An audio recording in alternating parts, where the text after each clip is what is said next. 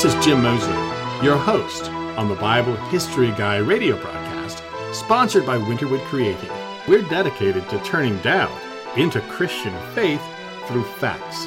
So if you have questions about God or the Bible that you would like answered, you can reach me through our website, www.thebiblehistoryguy.com.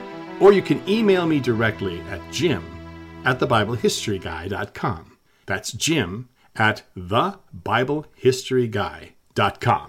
Today's broadcast comes from my latest book, The Biographies of Jesus' Apostles. Most readers of the Bible have only a vague notion of who Jesus' apostles were, how they were related to each other, and what exactly they did. This book takes readers alongside the apostles, reveals the world through their eyes, and accurately retraces every known step of their lives. The Apostle Peter. Peter was the first in the list of apostles. His original name was Simon, which means God has heard in Hebrew, and he was the son of Jonah, which means dove in Hebrew. Andrew was his brother, and they were both born in Bethsaida, a small town at the north end of the Sea of Galilee. Bethsaida means house of fish, just as Bethlehem means house of bread. A better English translation for Bethsaida might be fish town, and perhaps fishing was a generational business for this family, accounting for Peter's father's name being Jonah, which is kind of a wryly appropriate name for a seafaring man. The apostle Philip was also born in Bethsaida, so Philip, Simon Peter, and Andrew probably knew each other growing up, and maybe they were friends even before becoming disciples. Peter and Andrew later made their home in Capernaum, which is a larger nearby town on the northwest shore of the Sea of Galilee. Capernaum means town of Nahum. Possibly the town takes its name from the prophet Nahum, although Nahum also means comfort, so it is possible that the place name means comfort town.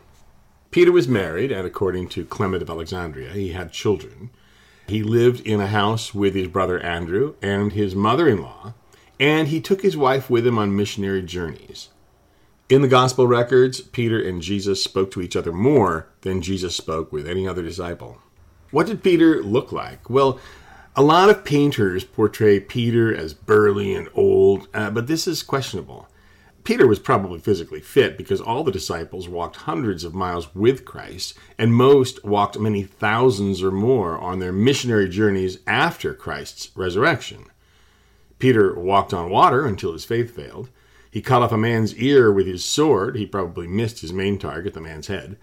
And he dove into the Sea of Galilee to swim to Jesus when Jesus called him from shore. But he wasn't as fast a runner as John, who beat Peter to the empty tomb. In any case, there's no reason why Peter should not have been younger than Jesus. The only person we can assume Peter was older than is Andrew, since the Bible always lists Andrew second after Peter, suggesting that Andrew was the younger brother. If Peter was about the same age as Jesus, he would have been about 31 when Jesus was baptized, and about 70 when Nero executed him in AD 68. Peter and all the disciples probably looked very similar, a bunch of Jewish boys from Galilee of about the same age. If they did not all look alike, the Sanhedrin might not have needed Judas to point out Jesus at night in the Garden of Gethsemane by giving him a kiss. Around Wednesday, May 1st, AD 30, Jesus called Peter, Andrew, James, and John to drop their nets and follow him into full-time ministry. Right after that, Jesus made Peter's house his headquarters for his Galilean missions. On the Sabbath of May 18th, Jesus taught in the Capernaum synagogue, exorcised a demon-possessed man, came home to Peter's house, found Peter's mother-in-law sick, and healed her. And then many people in the town came to Peter's house, and Jesus kept on healing them and casting out demons all through the night until sunrise. And then at dawn, Jesus rose and went to a secluded place to pray. From all of this, we can deduce that Peter's house was large, since Jesus spent the night there with two extended families, healing a crowd of people. And also, despite the house being filled with Peter, his wife, his mother-in-law, Andrew, and two other disciples, Jesus was able to sneak out in the morning without tripping over anyone and waking anyone up. However, the house could not have been exactly a palace because Mark 1:33 says the whole city was gathered at the door, which means the whole city couldn't all get inside at once. Anyway, As his Galilean ministry headquarters, Jesus returned to Peter's house often. In March of the following year, Jesus fed the 5,000 on the north shore of the Sea of Galilee, and then he told the disciples to coast their boat along the north shore and shelter at Bethsaida. But the disciples disobeyed him. Instead, they attempted to make an evening crossing back to Capernaum, where Peter and Andrew had their comfortable house and where Peter's wife and mother-in-law would probably serve them a warm meal. After sending them and the crowds away, Jesus went to a hilltop where he had fed the multitude, and he prayed there alone.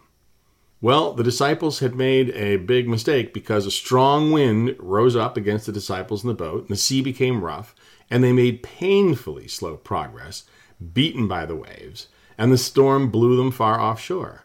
Against a contrary wind, sailing was useless, so the disciples dropped canvas and took to rowing. The Sea of Galilee is only about 5 miles wide, and the disciples had rowed about 3/4 of the way across, so it was now between 3 and 6 a.m.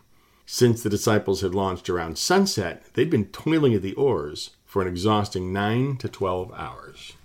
Now at this time, Jesus walked across the water to overtake the 12 in the boat. He had to cross 3 to 4 miles of storm-tossed water to catch up with him. And when he did, and they saw him approaching, the disciples were terrified. They cried, "It's a ghost." But Jesus said, "It is I, don't be afraid." And Peter cried, "If it is you, command me to come to you on the water." And Jesus said, "Come." And Peter got out of the boat and walked to him. But then seeing the wind, Peter lost heart, began to sink, and cried out, "Lord, save me." Jesus took hold of his hand and said, "You of little faith, why did you doubt?" Jesus brought Peter into the boat, and immediately the storm ceased. And the disciples worshipped him and said, "You certainly are God's Son." A little later in that year, AD 31, Jesus took his disciples north to Caesarea Philippi, which is near Syria, and there he foretold his death. Peter then affirmed that Jesus was the Christ, and Jesus called Peter blessed. Then Peter wanted to forbid Jesus that he should suffer and die, and then Jesus rebuked Peter, even saying, "Get behind me, Satan," and saying that Peter was a stumbling block to him, focused on the things of men, not of God. Few people have received such high praise and so sharp a rebuke in the course of a few minutes. On about Tuesday, April 29th, AD 31, Jesus took Peter, James, and John to nearby Mount Hermon. These were the only disciples who saw him transfigured there. His face shone like the sun, and his clothes became as white as light. Moses and Elijah appeared to them, talking to Jesus, and Peter cried out, "Lord, it is good for us to be here. If you wish, I will make 3 tabernacles here, one for you, one for Moses, and one for Elijah." And while Peter was speaking, a bright cloud overshadowed them, and a voice said, "This is my beloved Son, with whom I am well pleased. Listen to him." This was one of the 3 times, Jesus' baptism, the Transfiguration, and Palm Sunday, when God the Father spoke from heaven with Jesus present, offering a manifest proof of the Trinity. The 3 disciples fell to the ground terrified, and Jesus touched them, saying, "Get up, do not be afraid." And when they got up, they saw no one there but Jesus, who said, "Tell no one about this until the Son of Man has risen from the dead." When Jesus and those 3 disciples came down from Mount Hermon, they met the other 9 disciples who were trying, without success, to drive a demon from a boy. Jesus told them that such a demon comes out only with prayer and fasting. And then he exorcised the demon himself. When Jesus and his team came back to Capernaum, the temple tax collectors challenged Peter about Jesus, asking if his rabbi failed to pay the 2 drachma tax. Now, this wasn't a Roman tax.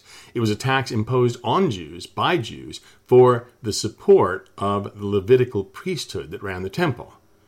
Peter defended Jesus, saying, yes, Jesus did pay it. But when Peter came home, before he could say anything, Jesus told him that kings collect taxes from strangers, not from their sons. Therefore, Jesus, God's Son, was exempt from the temple tax. Now, Jesus could have accessed the disciples' money bag, which Judas Iscariot kept, to pay the tax. But instead, Jesus told Peter, so as not to offend anyone, to go throw a hook into the Sea of Galilee and pull up the first fish he caught. That fish would have a shekel in its mouth. Now, a shekel was worth 4 drachmas, or about 4 days of a skilled laborer's wages, and so Peter was to take the money and pay the tax for Jesus and himself.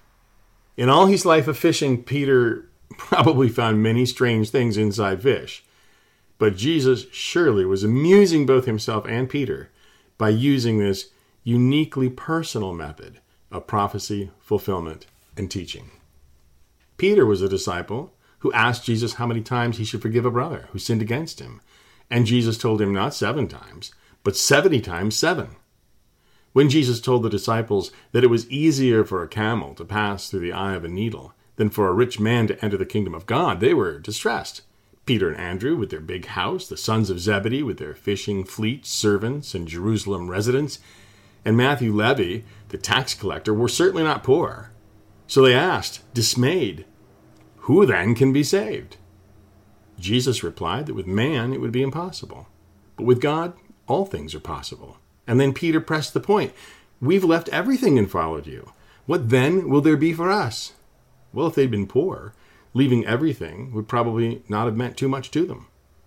Jesus replied by saying that in the regeneration, when the Son of Man should sit on his glorious throne, they would sit upon 12 thrones, judging the 12 tribes of Israel, and would inherit eternal life.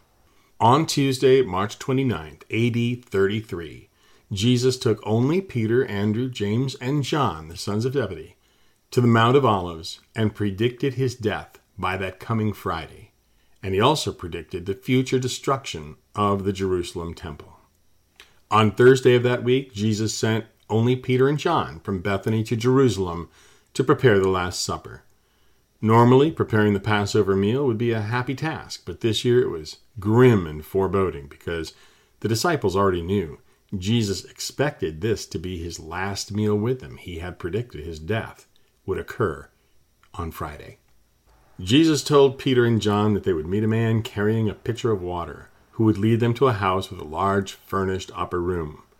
They found everything as Jesus foretold, and this must have increased their sense of impending doom because if Jesus was right about these things, as indeed he was right about everything, surely tomorrow he would die. This is Jim, the Bible history guy, and you've been listening to material from my latest book, The Biographies of Jesus' Apostles, Ambassadors in Chains.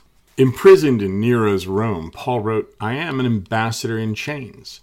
Well, apostle means ambassador.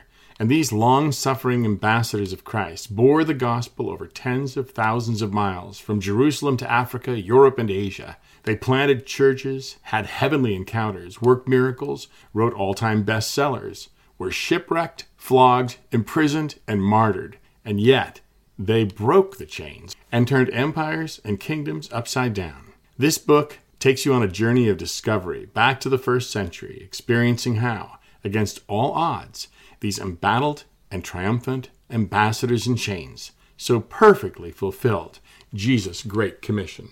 You can find the biographies of Jesus' apostles online wherever books are sold or on my website, www.thebiblehistoryguy.com. On the Bible History Guy website, click New Books, and then the first link takes you to the book in the Kindle version on Amazon, and the second link takes you to the paperback version online.